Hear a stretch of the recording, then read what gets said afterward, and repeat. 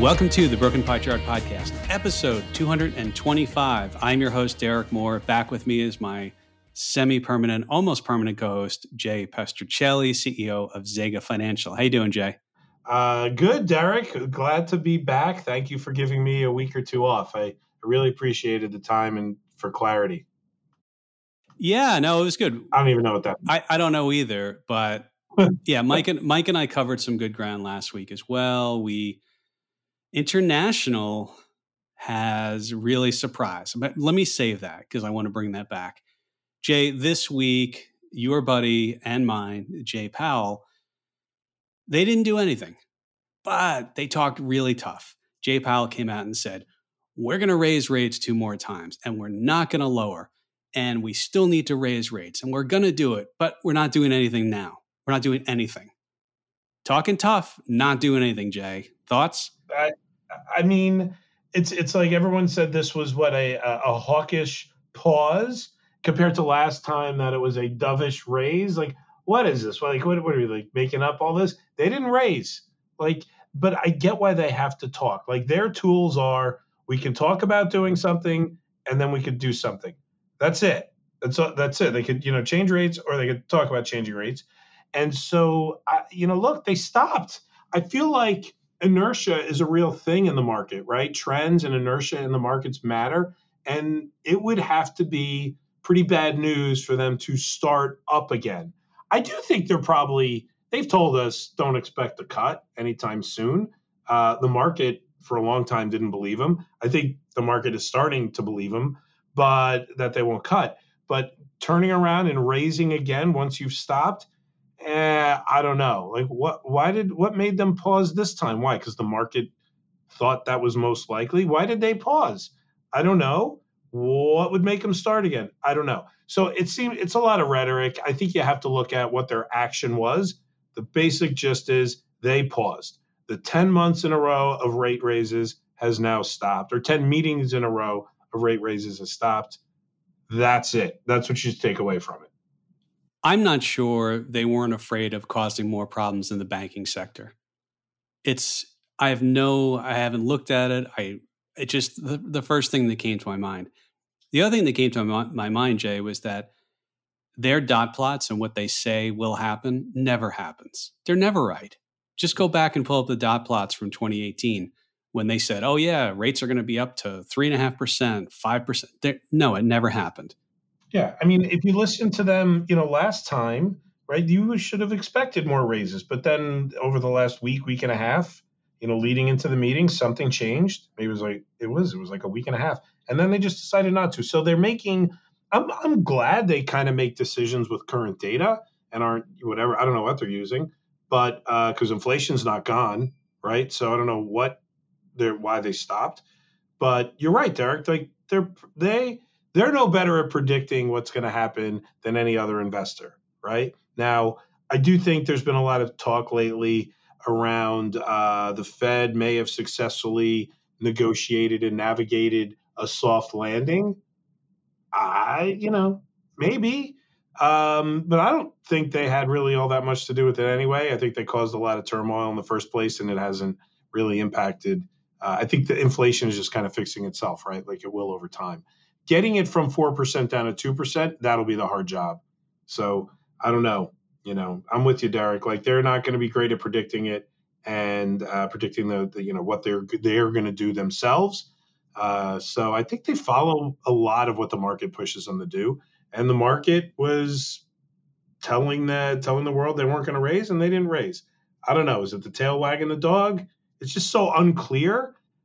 Actually, Derek, it's so unclear that I'm not sure it matters anymore. You want to comment on that?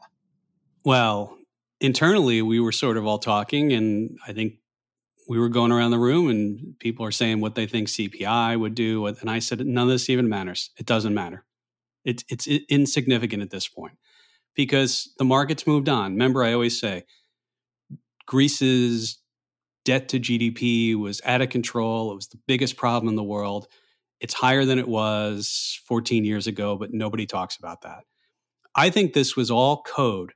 The reason why they're sitting there and they're saying all this is Jay Powell is looking into the camera and telling everybody, If you start buying useless crypto coins, go out and buy 7 condos, sell your house to buy 150% of GameStop. If you start messing around and speculating too much, we'll do it. We'll do it, market. We'll come back in and raise rates and crush all your dreams. I think that's what they were saying by this tough talk. Maybe not. I don't know. Crush all your dreams. Woo. All right. If that's what you think they were saying, he was scolding the market a little bit, but yet he paused. So, talking out of the other side of your face. Maybe that's a Jersey expression. But we've both said the Fed didn't do anything to break inflation. I don't think they did. And you've made the comment in the past that maybe the Fed raising rates is keeping inflation high, certainly on the core side when you have rents still going up, different things. I mean, talk about that a little bit. Yeah, so the idea there is, I thought that the Fed successfully slowed down the housing market, right? It came to a screeching halt. Great. So I would say they caused that business to slow down, but the result of that has not been lower inflation. I think the result of that has been housing prices have been remained high. And a lot of it has to do with the fact that people are stuck in an amazing mortgage rate, right? And we've done a show where we talked about individual mortgage rates, and it's hard. You get a lot less house these days when you're going to move because the mortgage rate is 7% compared to the 3 or under that you currently have. And so what's that mean? It means that people are not going to, inventory is going to dry up and prices are going to go up. And it means that people that are buying real estate property to rent now have a higher mortgage and they're going to charge more. So while I think they successfully slowed down the housing market, I think they unsuccessfully caused more inflation in that sector. I'm going to take it a step further. I don't think this is just a misunderstanding of where the inflation came from. And it's also a misunderstanding that what happens when the Fed does quantitative easing. And when you think about real broadly, what can happen? Well, the Fed can raise or lower rates. They can quantitative ease, which basically means they go out and they buy a bunch of bonds.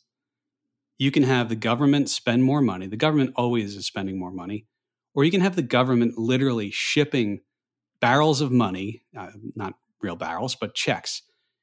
And in the case of the government spending more money, the government is so inefficient that when they spend more money, a lot of it is wasted. It's just a fact, okay? Get over it. It's just the way things are. And then you could have the Fed. The Fed could buy bonds. But think about what happens when a bond gets, they create money and they buy treasury bonds to put on their balance sheet through a bank. The bank had a treasury bond and now they have cash. It doesn't necessarily increase the money supply, or it stays in the banks and maybe the banks just buy more treasuries. But when you actually send physical money, i.e. checks out to people, what happens there is that is actually put into the economy. And that's why, when you look at what the Fed does and what the government's spending more, the government wastes a ton of money. People are much better off spending it. So I think it's just a misunderstanding. And the Fed not, actually reducing their balance sheet or the Fed raising rates, it had nothing to do with it. Jay, what happened this time was so clear to me that at the very point when you have supply side problems, you throw a bunch of money at the problem, which is what the government did and to some extent the Fed did. And it's basically like, here's a gas can. I'm going to pour it in my fireplace while the fire is going. That's exactly what happened. None of these Fed increases are not doing anything. Like if you actually wanted, the drop in inflation is the whole supply side corrected itself. But anyway, Jay, and I want to stop there because I want you to comment on that, but I have more thoughts as well. Okay, so look, agreed on the gasoline analogy, absolutely, in the money supply discussion. I'll throw a scenario at you. Let's say you're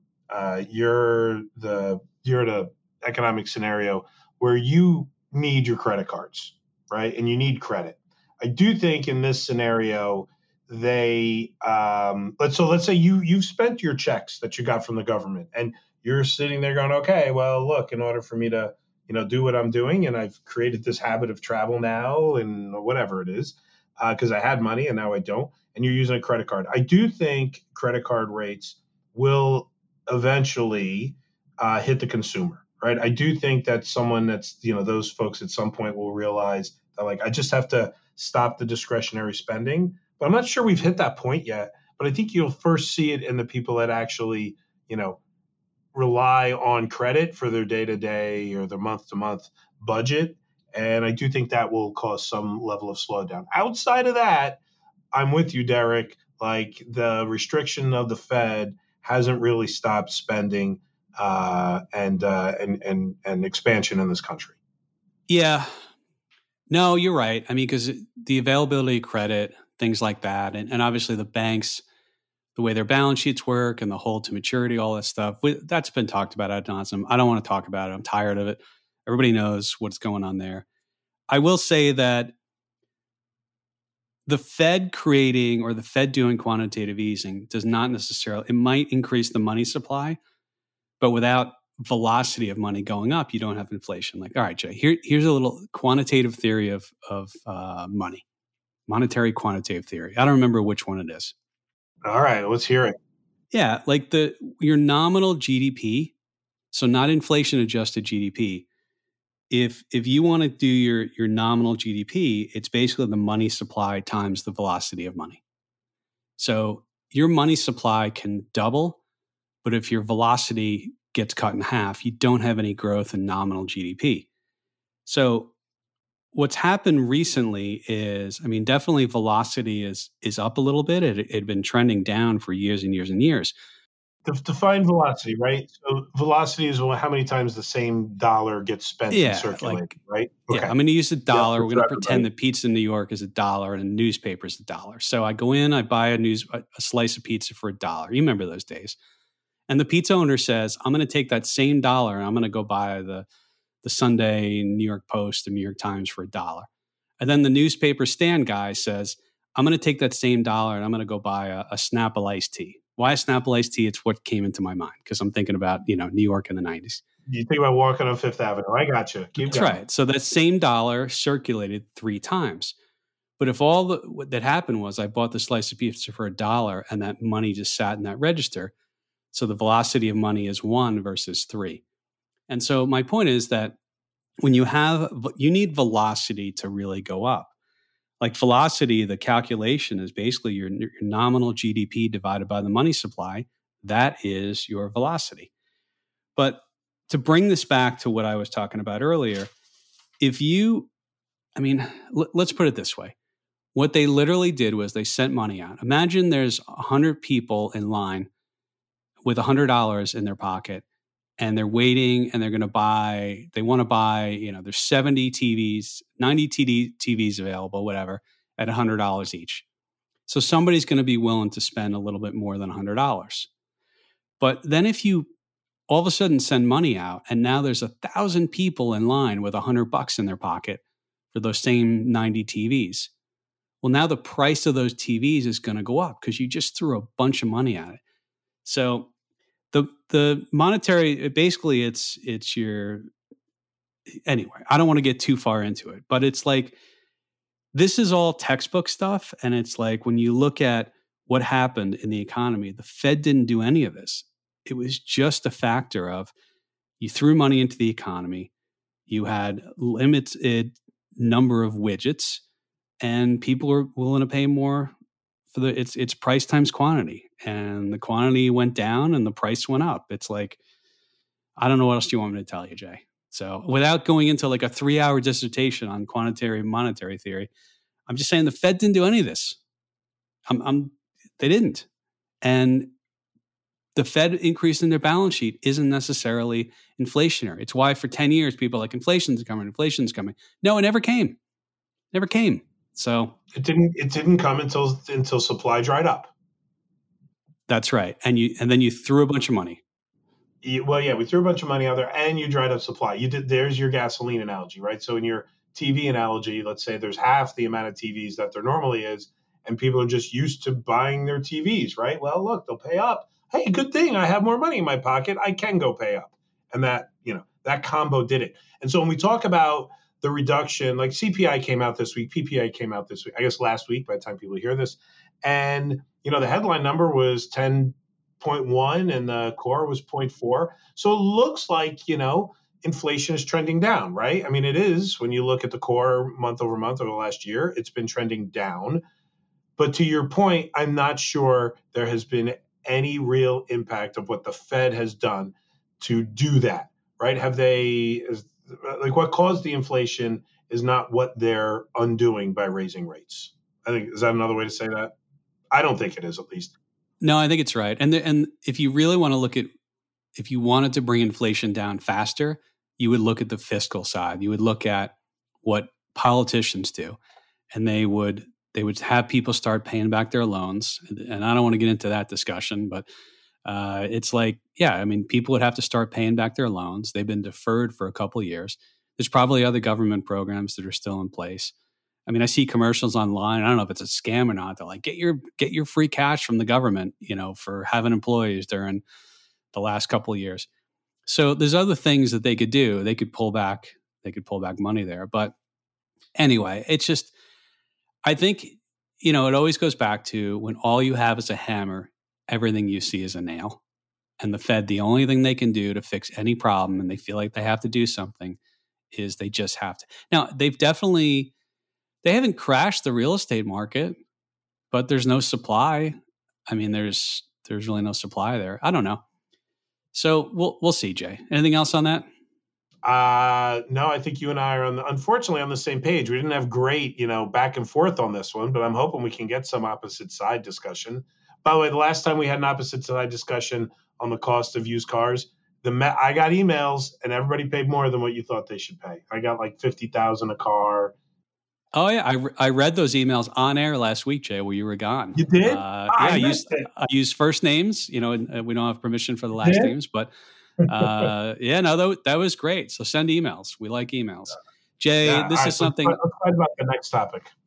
Yeah, we were talking in this week, and this is all a market multiple story. What do I mean by that? Earnings have not gone up much year over year. They're not expected to. And so in 2022, it was all about multiple decline. And that's just a fancy way for saying how many times expected forward earnings are people willing to pay for the market. Because earnings went up in 2022, but the multiple went down. Now, Jay, everyone's willing to pay whatever they want. NVIDIA's going to the moon. Who knows where it's going? But the Fed has been raising rates. And you asked me, when have we ever seen multiples expand, so the forward PE multiple expand, at the same time the Fed was still in a rate hiking cycle? And I said, it's very easy to me. It's 1995. And Jay, I mean, you and I talked about this before. I did a whole episode where I said, is this 1994 all over again? 94, the Fed was raising rates. They continued to raise rates in 95. And then the market was flat in 94, in large part because earnings grew about 30%. We didn't have 30% earnings growth in 2022. The market takes off in 95 while the Fed was still raising. And of course, the market wound up going to, sky high, tech boom, all that stuff. So, Jay, I think one could take, and who knows, this is why we buy and we hedge, we never know. But it's like, to me, could we be setting up for a 94, 95 scenario where this thing is just going to keep going because the multiple is going to expand and people are like, I'm good. So, but you don't think 95 has as much significance as I do here? Yeah, I mean, look, I hope so. I like the 94, 95 story. And to your credit, you have been definitely talking about 94, 95 for 9 months at least, right? So I love it when you're ahead of the curve, Derek. It's not the first time, so great job on that. And so I hope that's the case. I still think that, I'd like to look at things, and it would be great if I did a little research on this, but look at things like the yield of the S&P versus the 10-year yield, right? When you look at things like that, and you kind of look at, what the alternatives are that exist to being in the stock market, there truly is an alternative now. I know right now, I think as we're sitting here, the S&P is up close to 10% for this year alone. That having a 5% treasury in your portfolio may not look so great, but a few months ago it did, right? It seemed like the biggest no-brainer in the history of the planet, for me to quote some guy that does advertising on my radio. But it seemed obvious, like just take the safe road. And now it may seem like, oh, I'm falling behind. And on a real basis, I still think stocks are the way to go.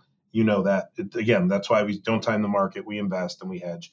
All of those wonderful things. But when I think about what's happening right now, I just think that there's too many alternatives, significantly safer and less volatile alternatives available in the marketplace today than to take on more risk and to see this expanding multiple, right? So paying up for stocks right now, I'll simplify what I was saying, paying up for stocks right now seems like we've probably seen, to me, a good chunk of that expansion, and I don't see the massive expansion that you saw, that you're referencing for the 95 period, because you have this other alternative. And I know in your example, rates were also going up, but I think there's a little bit of a different scenario today in the bond market than from then. And the rate of change in interest rates, it also means it's a little more significant.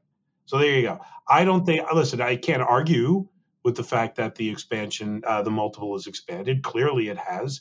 And I do think earnings are going to go up. I'm with that. I just don't think it's going to be the runaway expansion that we saw in 95 through 99. Give you some numbers here. I'm looking at the 1-year Treasury bill. December 29th, 1995 was about 5.2% was the yield. The start of the year, it started at over 7%. Now, the Fed that year, they were raising rates up through, I think, May. And then they did their first cut. It was either September, October, somewhere around there. So, and we know that typically bonds sort of give a forward amount of guidance, let's say, to the market by what the market is doing in bonds. But yeah, I mean, it's just like when you think about like the Fed, this is a quote, I think somebody on CNBC said, the Fed keeps going until they break something. In 1994, Orange County went bankrupt, partly because they were funding long-term bond purchases with shorting short-term bonds yields, and when yields went up, the whole thing went under. I don't know, Jay. I mean, the other thing that feels a little bit different, but at the same time, is the idea of, okay,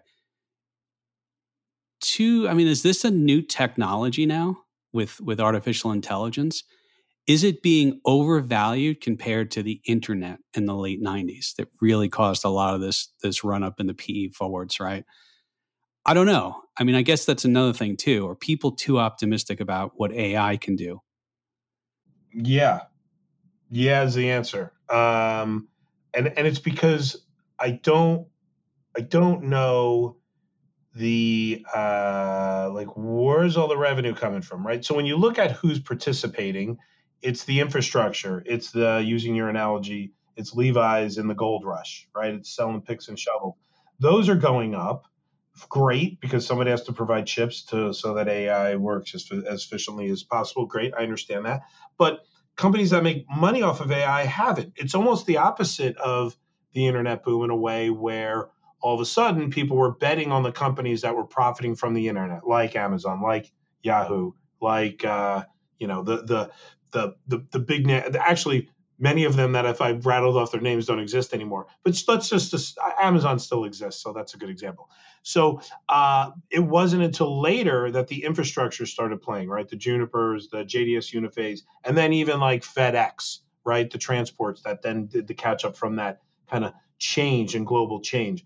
When I think about where the revenue is going to come from AI, it's productivity right? Everybody's company will be a little more productive, right? That to me doesn't spur this huge ongoing wave. I still think the infrastructure piece, right? The chip makers and the Google and Microsofts of the world that have actually the AI, great. They're going to do fine. They're going to be able to, I guess, sell the services, right, and then mine that data, right? But outside of that, I don't see it like an internet boom where it's the companies that benefit from the first beneficiaries of it are leading the pack and the infrastructure is behind. Here it seems infrastructure is leading, and we haven't figured out how the revenue is really going to flow to the bottom line of companies. So that's why I think it's different.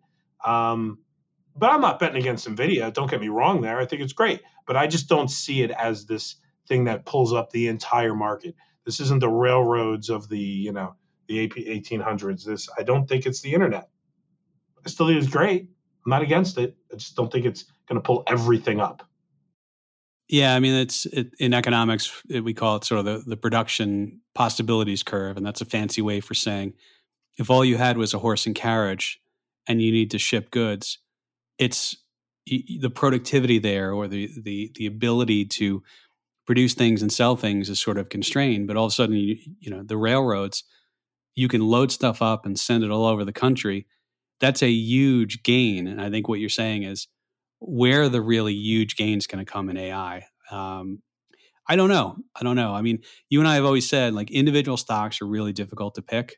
I could tell you, if you like NVIDIA, buy it. If you don't like it, don't buy it. Like, I don't care. I would say, it's, and if you own the market, you have these stocks in there, like NVIDIA's in there. A bunch of these stocks are in there as well. So I don't know.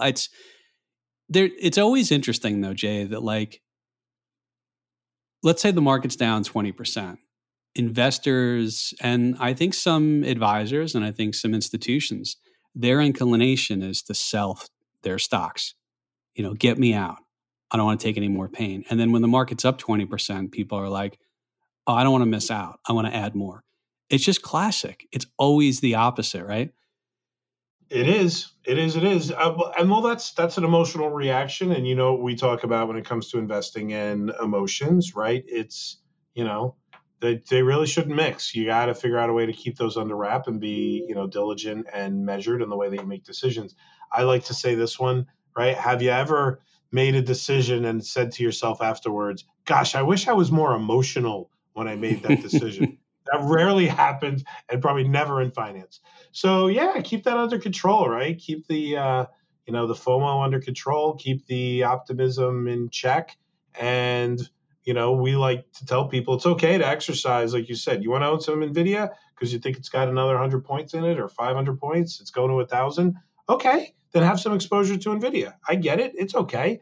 But that's a different bucket than your overall growth of what you're trying to do when you're building wealth long term. Right. So enjoy those. We love trading. Those are fun to do, but it's not the way we do our whole portfolios, of course. Right. I mean, the bull case is that, yes, the artificial intelligence changes everything. The bull case is people are going to be willing to speculate and pay up and have a much higher price to forward earnings ratio. How many times forward earnings you're going to the other bull case says, well, while the Fed may not lower rates, at least if they stop raising them, it's like, okay, let's just hang out here. That's good. Some of the bear cases I've seen are, this is a really good rally, but it's all driven by like less than 5% of the companies. So this is from, who put this out? So this is not my work. I saw this on Twitter. But it's titled Beat the Bench. Maybe that's what the newsletter. I'll have to go back and look. But the index and nobody else. And what they did was they put a chart out, and they said the S&P 500 future returns have been subpar when less than 5% of its components make a 52-week high with the index. So let me just simplify that. Say it again. Like, give the two pieces that it's putting together. Yeah, when less than 5% of components make a 52-week high, at the same time the market is making a 52-week high. All right, that's how I'll rephrase it. So the market makes a 1-year high, 52 weeks, but only 5% of the members of the S&P 500 also made 52-week highs, which means 95% of the index components are not. So really, Jay, this is sort of the breadth is not really good. We're not seeing broad-based 52-week highs here. And what this goes on to look at is some different periods where, so 6/12/23, the high was 43.40, and percentage of new highs was less than 5%, but it is a 52-week high, Jay. So yeah, that's why you're bringing this up. Like, by the way, I don't know if everybody knows, the S&P is at a 52-week high, right? We made that on, like you said here, on 6/12. It made a new high. Now, it's not an all-time high, but it is a 1-year high, and I think that's important. Some people may not know that. This has not been a bad 12-month period if you look at today, right? So, sorry. So that's the first reason why I think you're bringing this up. And then the concentration is an interesting characteristic of this new high that we have. Fair to say? Yeah, no, I think that's right. And then they go back to, so 2023, there's stuff in 21, 20. We're not going to read all these. This goes back to 1990. So I don't know what the data would be before then. But the point is, like, okay, when the market makes a new all-time high, what is the return over the next month, the next 3 months, the next 6 and 12 months? And, I think the point of this person who put together this data was that there a lot of times, it's a little bit mixed, but generally the market's up. You've had, 2000, and I'm going to talk about 2000 more in depth with you in a second, but 2000 was where you had, over 20% declines over the next 12 months. In 20, December of 20, it was up 28% the next 12 months. So, and interestingly enough, Jay, the best numbers on this whole thing were 1995. I'm just saying. I have no idea. You jumped right to it. So let's go through kind of all these periods on this list. There's what here? Maybe 30 different times that they call out between 1990 and now. The average, that's right. Yeah, the average return over the next month. So if you take all these different periods, and it's a fairly wide mix. The average over the next month is a negative 0.7. So if we were to do the average from when we made this new high on June 12th, you go to, I guess I'm going to assume calendar month, you go to July 12th, we should expect a 0.7% average pullback because of this circumstance. You go 3 months out, it's a +1. That's good. So, when this occurs, the 3-month average is +1. When this occurs, the 6-month average is +2.3, and the 1-year average is +4.3. Now, I think from the work that you and I have done in different strategies, those numbers are, the 1 month is below average, right? On average, the market is actually up, usually about 1%, just under 1% over a 1 month period. This is negative. 3 months, you and I both know the average is more like 2.5%, 2.8%, and this is only 1%. So just using averages that you and I know on the S&P, when this circumstance occurs, it has been below average, generally speaking. And there's definitely some interesting periods that we could look at here, right? You've got the pandemic 2020 period when this occurred, and a few breakout stocks led the way. The next year was strong, right? 30, 28%. We know that the market was very strong after that period, right? Because 2021 was a monster. When you could look at some other bad periods. Oh, actually, what's another good period? Well, the only other really good, strong period is your 95. So with the exception of 2020, you've got 1995, that those two periods are the ones that pull up. The rest of these numbers are negative or single digits 1 year later. So this is from the bear side of things, an interesting argument, unless they've adopted your 95 similarity theory. Yeah, this is interesting. I don't know what anybody would do with this, certainly, but I think the point is that, a lot of people, the bear side, are saying, wait a second, this is a great rally. We've come too far too fast, and it's not really broad participation. So if you have these 5% of companies, which in the S&P is 5% is 25 companies, right? If they kind of pull back and the rest of the market doesn't come up, then you would expect the market not to do very well. Who knows what's going to happen? If we knew, we'd have other powers, right? But well, let's talk about 2000 for a minute, because it sounded like you wanted to dig into that. Because let's remember what happened in 2000.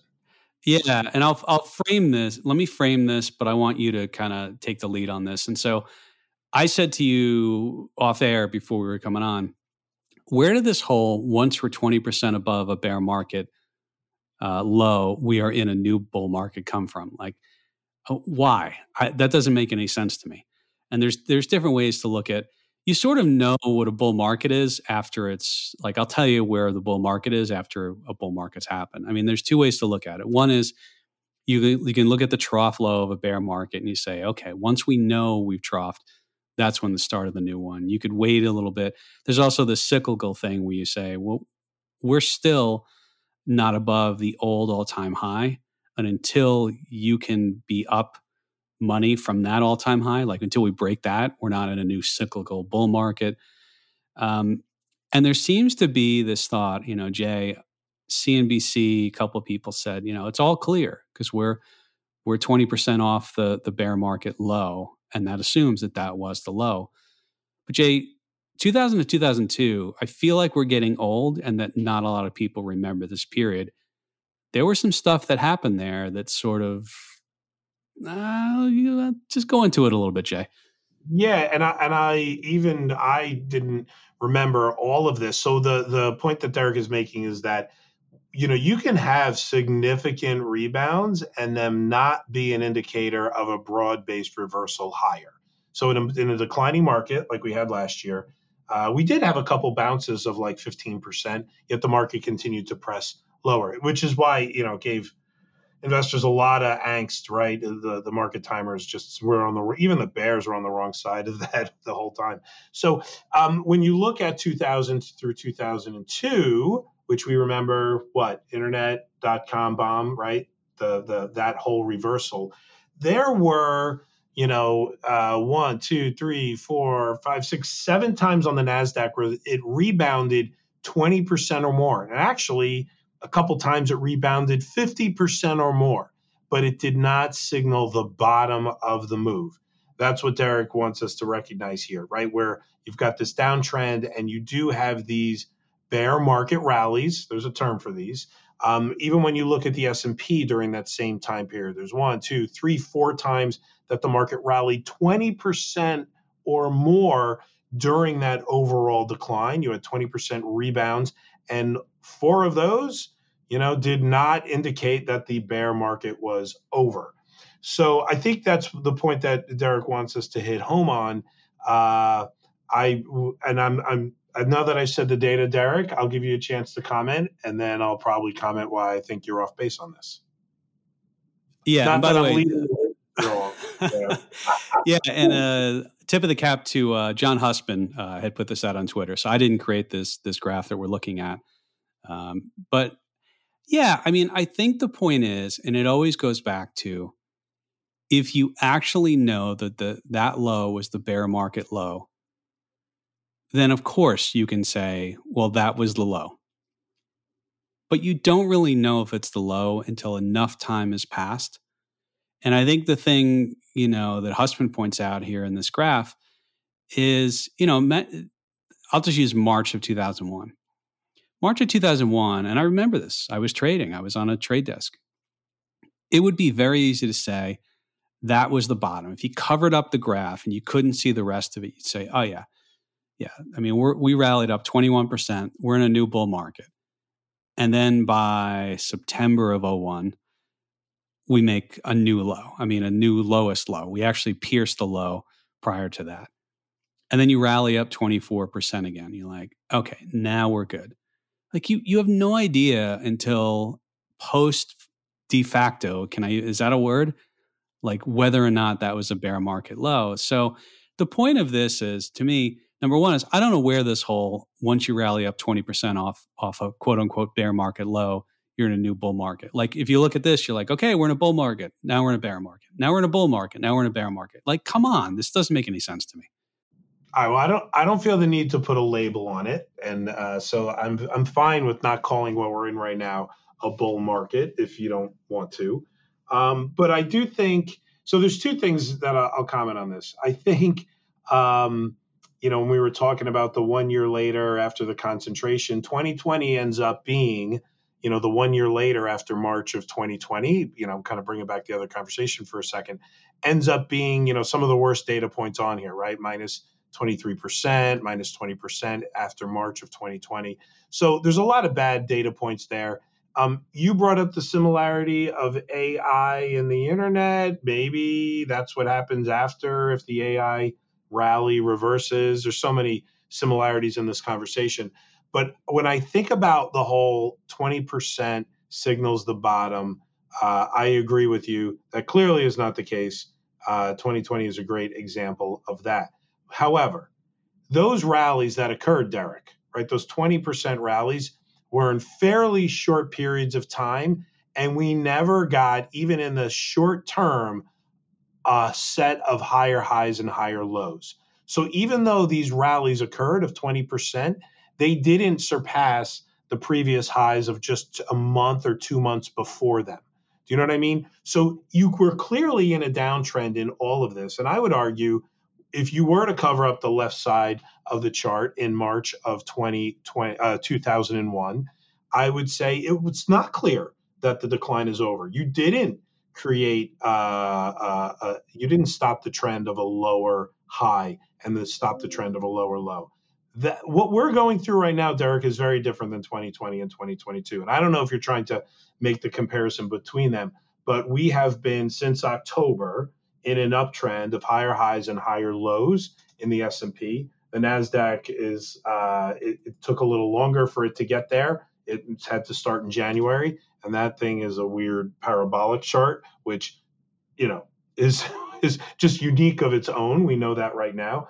But I do not think this is anything like those bear market rallies of 2000, 2002. Just doesn't feel that way. Yeah, no, I agree. And I think there's this thing in technical analysis too. It's time matters. And when you stretch moves out over longer periods of time, the bases you build are stronger. The moves have more conviction when you have these very short-term things. And I think you're right. If I pull up a chart of the S&P and I'm like, okay, the market rallied from 3674 June 17th of 2022, so that was last year, all the way up to 4280.15 by August. But that August high was lower than the high in April. It was lower than the high in December, January, December of 21. So I think that's right. And as as a technician, the market now, overhead supply is sort of resistance, and there's, we have some areas now. You have, 45 back in April of 22. This is not how we trade, Jay. I mean, we invest long term. We buy the markets, we hedge. And it's the whole idea is for investors, like you shouldn't get emotional. You shouldn't say when the market's down 20%, get me out. And the same thing, you should already be in. And a lot of people probably are getting in now. But I think your point's well taken, Jay. It's that chart does look a lot different. And time matters there for sure. Time matters. Yeah. And listen, I we always talk about, our process a little bit about how we buy and we hedge. And we always like to stay invested, but protected. There is a little bit of activity that is associated with being hedged, right? You have to do something with your hedges from time to time, and you have to know when to reset. And so, there are things when we will watch the market move, and there are, price points within the market where we may decide like, hey, our options have changed and the prices have moved to a level where it's time to re-hedge. Or it's time to take advantage and cash in on your hedge. Part of the point about being hedged is to cash in on the hedge when you can, right? Whether you're, reinvesting avoided losses or just taking advantage of the profits on a hedge. It's like insurance, right? You have insurance for a reason. If you have car insurance and you have an accident, you're going to use the insurance. You're not going to say, "Oh, I'll save it for next time." It doesn't work that way. So I thought it'd be interesting, let you know, like, why we still, maybe just to say this out loud, why we still watch the movement in the markets and the pricing of our option strategies is because there are things that you have to do when you're running a hedged portfolio, right? You're not always hedged, right? You're not always hedged the same way. Your hedges, as the market moves up, become less and less valuable because they're farther and farther away. They protect less and less. And so you have to kind of regularly re-hedge and re-engage. And there's probably there's probably multiple shows that we could do about the concept of re-hedging. But I just thought I'd bring it up because we still, even though we always say stay invested and stay hedged, it still matters what the market does for us. And it still matters the way we actually manage those portfolios. I mean, in general, we want the markets to go up. We do. That's what we want for our clients. We want it for the advisors who use our strategies. And it's because you want it to go up. And I think this has been a little bit of a stealth rally. I know it sounds strange to say, but sometimes when I talk to people and I say, you realize the market's at a 52-week high. Really? They still assume it's down. Like it's awful. I'm like, no, it's the market's higher than it was the day the Fed did their first interest rate hike. So, I mean, congratulations, pal. Like, what do you want me to say? All right, Jay. There you go. Let's blow it up. Enough. Yeah. Good for you, Jay. Not you, Jay Powell. So I did get a note from our friend Michael, a listener of the show. He said he watched Brockmire a couple episodes. He watched it with someone in the family. He laughed his head off. She thought it was gross and over the top. He said, let Jay know. It'd be good to give a little, like a rating or a little heads up if one of your recommendations. So like give a maturity update. Like I thought I did. I thought I kind of insinuated like that, that this was a little lowbrow humor, but I definitely didn't emphasize it. I'm glad he enjoyed it. I think the show's hilarious. And my wife does not, by the way. Jay, do you have anything this week? Anything I know you did some travel. Did you watch anything cool on the plane? I've been watching a show called Citadel on Netflix, kind of a interesting spy show with kind of twists and turns. I'm not all the way through it, but it definitely has my interest. And then for the Trekkies out there, I'm sure the new season of Strange New Worlds came out this past week, so I'm watching that as well. I started watching the Schwarzenegger documentary on Netflix. And it was one of those things I put it on and I'm like, let me check it out for a minute. And 20 minutes had passed and I was still watching it. So I think it's kind of interesting. I don't know how many episodes there are, if it was just one and done, but that caught my interest a little bit. Jay, did you wind up going to a Florida Panther game? Your favorite sport, hockey? I don't remember that we had a hockey team in Florida, so I didn't make any of the games. Your team was in the Stanley Cup. Not, it's in your team. There's the team on the east side of Florida, which is the Florida Panthers. They play in Sunrise. Yeah, I'm on the east side of Florida. Yeah, I'm on that side. So it's Sunrise, Florida. Yeah, so they lost the Stanley Cup Finals 4-1. What always fascinates me, though, about hockey is that once the series is over, you actually find out the injuries. And Florida had apparently 4 guys playing who need shoulder surgery. Another guy played for 20 games with a broken foot and a torn oblique. And one of their stars, Matthew Tkachuk, who didn't play in the final game. The game before, people had to tie his skates and put his uniform on for him because he was playing with a broken sternum. So hockey players are unbelievable how they play through stuff. So yeah, no, they really are. I know I tease, but wow, what a sport. Unfortunately, I think it's underrated in our country, right? It doesn't make it to the football, basketball, baseball level. But I mean, yeah, I know hockey players, and it's a brutal physical game. I feel like the NFL players, I feel like sometimes they don't play through stuff. But maybe that's the smarter thing. Maybe they're smarter than NHL players. I don't know. But You know what it is, though? It doesn't translate. So with HDTV, it definitely is much, much better to watch hockey on TV. But there's nothing like being in the arena and watching it live. So anyway, that's no more hockey. I should go to a game. You should suggest that for me. Really, I don't know why you didn't push harder. Kind of have been doing that. All right, Jay. Well, all right, Derek. Good to have you back on the program, and we'll let you know if that was a bear market rally or a new bull market. We'll let you know in about a year. How's that, Jay? Fair enough? We should know by then. I think we should. All right, Jay, thanks for coming on again. Everyone else, we'll see you next week. Take care.